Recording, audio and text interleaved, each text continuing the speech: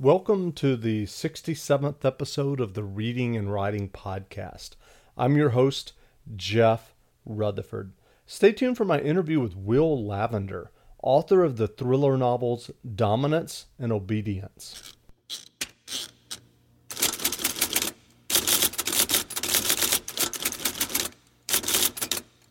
Well, welcome back to the Reading and Writing Podcast.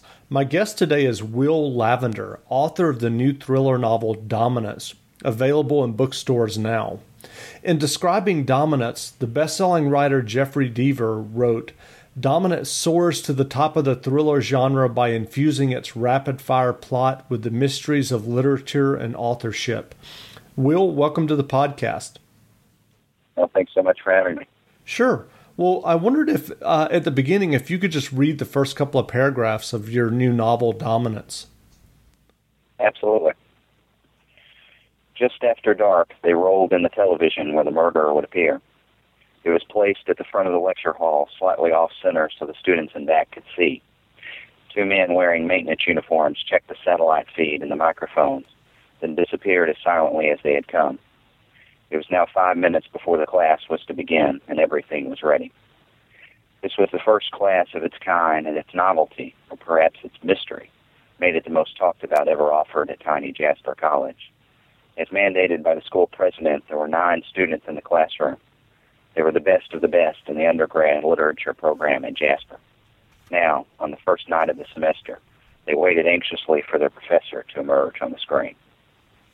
Great. Well, if the listeners haven't heard of Dominance before, can you describe your new novel? It's kind of a cross between The Silence of the Lambs and Agatha Christie's, and then There Were None. It begins in this kind of strange classroom, and the professor is actually teaching from his prison cell via satellite, and so the students are watching him on this television screen. And what he's teaching them about is this reclusive author named Paul Fallows, and he's trying to give these 9 students clues so that they can find Paul Fallows. He tells them that he's come upon some new information in prison. So he starts giving them these clues, and the students take notes the way diligent students usually do, but then they find inside the notes that their professor is trying to literally lead them to Fallows himself. The novel jumps back and forth in time, and it moves into the present day, and it follows these students, particularly one of them, Alex Shipley, who becomes a professor at Harvard. And in the present day, the students begin being murdered one by one, and so the students have to meet up back at their old college, Jasper College in Vermont, and sort of figure out who is, committing these crimes. So it uses this kind of locked room mystery. The students all return to Jasper, grown up, older, and they all sort of live in this big house when they're at Jasper. And as the murders begin to happen, the reader begins to believe that it's probably someone inside the house, one of the students themselves who's committing the murder. So I was really trying to riff on this kind of like locked room puzzle mystery idea that Agatha Christie made so popular. Sure. Well, I'm curious. I know that some writers don't like the question about, how did you get your ideas, but I'm curious if you do remember how the original kind of premise for Dominance came to you. And also there's a game that's a part of the novel called Procedure, and I wonder if you remember how you kind of came up with the idea for that game. Yeah, usually what I'll do when I'm sort of trying to come up with a novel, I usually drive around a lot, or I watch a lot of late night television because there's a lot of debauchery and craziness on late night television, so you can get some really good ideas. I was watching television late one night, and I saw a story on one of these forensics shows, like Forensics Files or whatever it's called, and it was about a college professor who had been accused and convicted of murder. And they interviewed this guy 10 years later, and he had seemingly been rehabilitated. He was talking to the reporters. He said, I don't I still believe I'm innocent, but I have turned a new leaf. I'm not the same person I was. I am teaching classes at college, and one day I would love to teach actual classes via satellite from prison.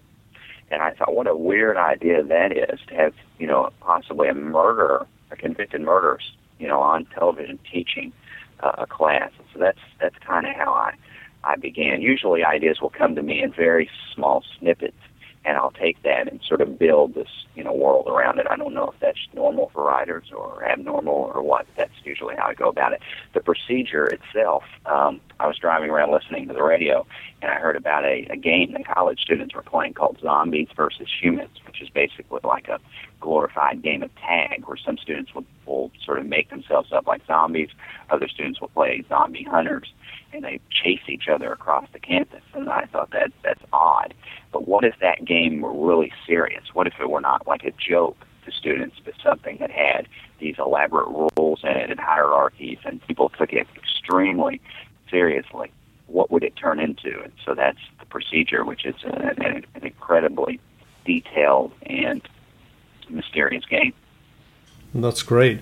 Well, Dominance is a thriller that celebrates books and literature and reading. As you were working on Dominance, were there other books or authors that particularly inspired you?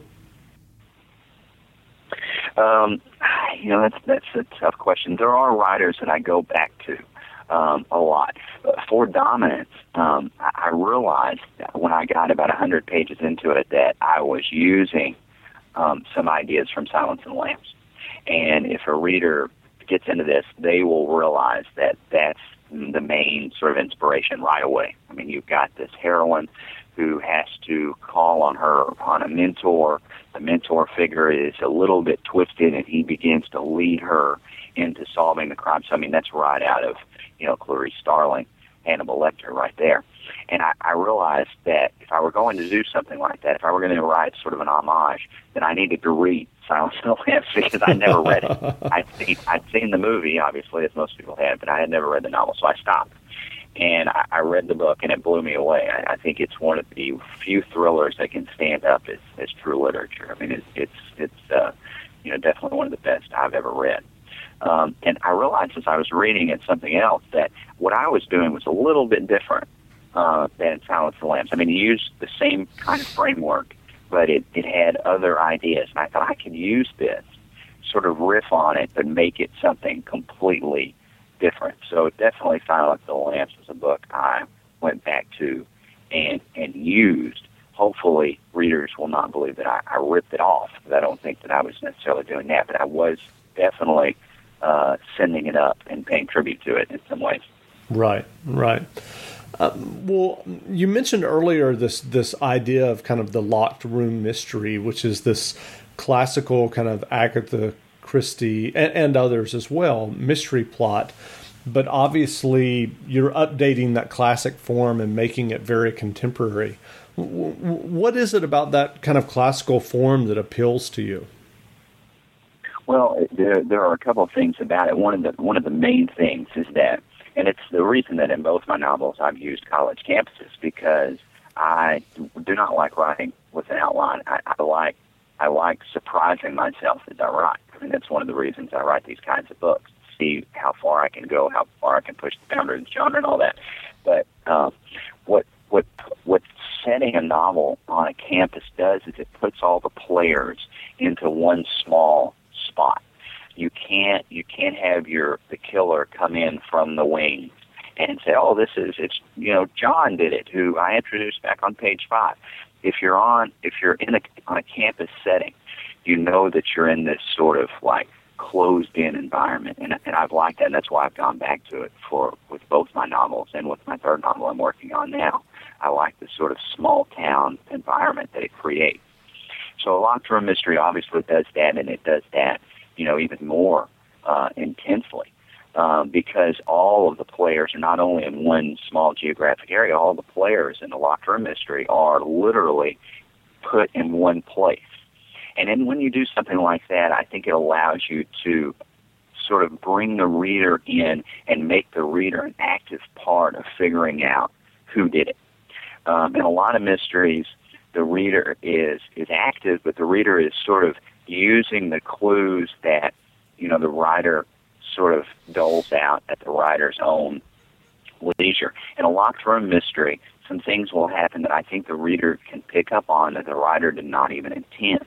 It becomes, I think, much more cerebral, much more active, and I love that idea of the reader sitting there playing along, almost like turning the novel into sort of a board game a little bit. If you do that, you obviously run a risk of alienating the reader. And I think that my books are really not meant for everybody, maybe for that reason, that the reader can feel manipulated a little bit. The reader can feel like there's a little bit of a coldness going on. But I've always enjoyed that sort of interplay between writer and reader. Even when I was writing poetry, when I was getting my MFA, that's the reason I wrote poetry. I wanted the reader to kind of get in there and work with me to figure out what was going on, how to sort of interpret the poetry. I see these thrillers as sort of the same way, that I want the reader in there with me, trying to beat me to the punch, trying to figure out who the killer is before I reveal it. Right. That's interesting that you mentioned poetry, and obviously you have an MFA. I'm curious about your journey. I mean, how do you go from an MFA and writing poetry to writing, best-selling thriller locked room puzzle books? What was your journey to publication? With your first book, Obedience. Well, the way I've come to this is basically through reading.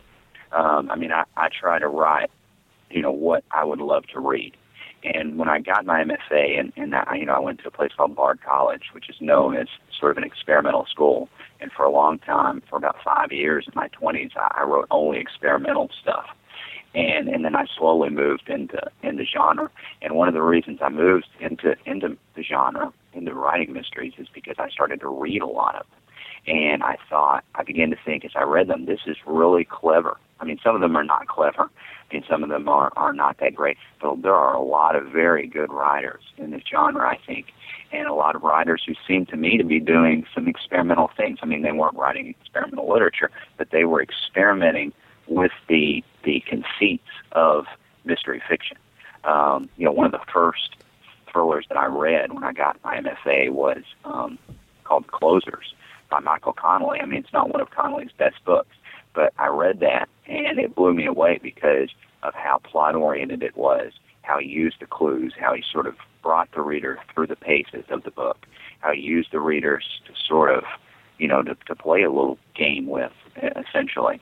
And I thought, how fascinating is this? And I started to read those kinds of books, and I thought, I can do this.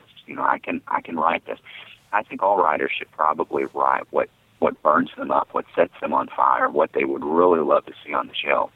And, as experimental fiction sort of got, I would put that in the rear view, I began reading these new things, and they started to burn me up. And I thought, I want to do this. I want to write and do the kinds of things that these writers are doing. So essentially, what I do is just sort of a tribute to all the great writers that I love. And so what was it like for you going from experimental fiction to writing Obedience? Did you find that you had to do several drafts? Did it come naturally to you? And then what was it like? I assume that you found an agent and went from there. Can you talk about that a little? Yeah, and writing Obedience I wrote Obedience in 2 months. And it took me 2 years to write Dominance, so it was completely a different kind of thing. After I wrote Obedience, I quit my job. My wife quit her job. I thought, we're going to live, fat and happy, and it's going to be great. And I'm just going to write these books every 2 months, and I'm going to have 50 of them, and I'm just going to sell it. You have these delusions of grandeur. And, of course, it didn't turn out like that because the second book was so grueling to even conceive, and then the structure of it is so unusual. But when I started Obedience, I had written a lot of poetry, and really I became a college professor for a couple of years, and I had written very little of anything. And when I came to fiction, especially, thriller fiction, it came really easily to me because it was almost like I had been wanting to tell this kind of story for a long time. and it just sort of, just came out. I can't really explain the ease of that book, and I wish they were all like that. And what was that experience like? I mean, you said you wrote it in 2 months. I mean, that's, for some people listening, that may seem, just amazing that it obviously came pouring out of you. Yeah, and it's amazing to me looking back because, I've Dominance, like I said, took 2 years. I'm working on the third one right now. That's taken, about a year. And, so it's an unusual thing. And I really, like I said, can't explain how it necessarily happened. I think it was just, and it's, it's a novel that has a very straightforward structure. I think that's one thing. It's not a tricky book in terms of how it moves. So I didn't have to conceive of flashbacks and how I was going to make characters consistent from different time periods. It's a pretty linear book, so that helped a lot. But yeah, I wish I could really put my finger on why and how that happened, and I could bottle it and repeat it again and again. But I really can't. But getting the agent you asked about, Laney Becker is my agent, and I just, it was kind of an old-fashioned thing. I got on the internet, found about 20 agents that took electronic queries, and I queried and got my agent. However long it took, 6 weeks, 8 weeks. I think, when I wrote Obedience, I knew that I had something not good, because it's really, really difficult for a writer to call what he or she writes good. But I knew I had something unusual, and that's always been, what I'm going toward. I love cop books. I love police procedurals. I love private detective novels, but I'm never going to write one because I don't know anything about that world. I would have to do more research than would be worth, the toil of writing it. But I do. I can use some of those conceits in there and turn it into something that's my own, and it's sort of unique enough for me. And so that's what I thought I had when I wrote Obedience. I thought this is a unique thing. I don't know if it's good, but I know it's different, and I think that helped it. It helped me get an agent and helped it sell relatively fast. Great. Well, given your experience thus far with your poetry writing, and then as we've discussed, moving into more commercial fiction with Obedience and Dominance, what tips or advice would you offer for aspiring writers who may be wanting to write and publish their own novels? Well, I've been asked this quite a few times, and I don't have anything different than what a lot of writers would say. But two things that I always respond to when people ask me this question is first, I think you need to have a thick skin and be willing to work past rejection, because rejection is just part of the business, as they say. I got a really bad rejection on my first novel, and it came at a kind of odd time because the agent had held it up a little bit, and she sent me the rejection letter about the time the book was going to publishing houses in New York, and it was a really, really scathing rejection. And I've received a few of those, and I think a lot of writers have, and it would be easy to just kind of pack it all up and say, well, if this person doesn't think I've got it, then I don't. But that's not the way to success. I think the writer has to really have a thick skin and has to believe in what they're doing, because writing is so solitary. A lot of times we're not showing our stuff. Most times we're not showing our stuff to anybody. We're the only person that is inside the work. And if we don't love what we do, nobody's going to. So you have to believe in yourself. It's easier said than done, but I think writers, specialists, have to believe. And the second thing is, I think you need to read a lot. Read inside your genre, outside your genre. Read things that you would never, think that you would enjoy. Read constantly. And learn what other writers are doing. I think influence is a major part of becoming a good writer, and using that influence and not shying away from it. I'm still to this day reading writers that I think, man, that's really interesting how she did that, how she moved one chapter to the next or whatever. And I think writers need to need to be willing to pick up those tricks and use them. Great. Well, you mentioned earlier you're working on your third novel. Can you talk about that at all? Yeah, it's called The Descartes Circle, and it's a little bit of a deviation from my first two books, but it's not a radical shift or anything like that. It's told in the first person, and it's about identical twins, one good and one evil, and a crime has occurred in one of the twins' lives, and the reader has to figure out which twin did it.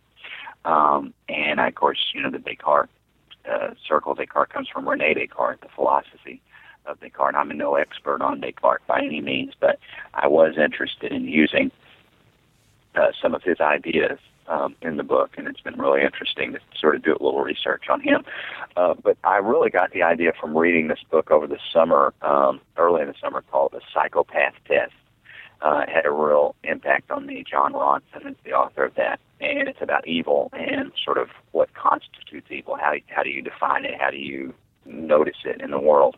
And so the book is about that in some ways, and I think it's just a fascinating field of study. Again, I'm no expert on it, but I have read quite a bit on it writing this book, and have sort of been able to see how some writers define evil and what it is and what it's not. And so that the book is kind of hinges on that main question: what is evil, and does it exist? Well, your readers will have something to look forward to with your third novel. I hope so. Where can people find you online? I am at willlavender.com. My last name is Lavender. I'm on Twitter at Will Lavender, and I've got my Facebook fan page, Will Lavender, of course. So I'm online, definitely easy to find. I love talking to fans and meeting them, both online and in the real world. So I'm out there, pretty easy to find. Great. Well, again, we've been speaking with Will Lavender, author of the new novel Dominus, available in bookstores now. Will, thanks for doing the interview. Yeah, thanks so much for having me.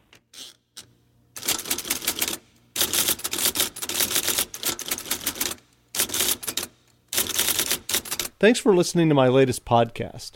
If you have a chance, please leave a review of the podcast in iTunes. It only takes a moment. Until next time, read some good books and be well. For the ones who work hard to ensure their crew can always go the extra mile, and the ones who get in early so everyone can go home on time, there's Grainger, offering professional-grade supplies backed by product experts so you can quickly and easily find what you need. Plus, you can count on access to a committed team ready to go the extra mile for you. Call, click Grainger.com, or just stop by. Grainger, for the ones who get it done.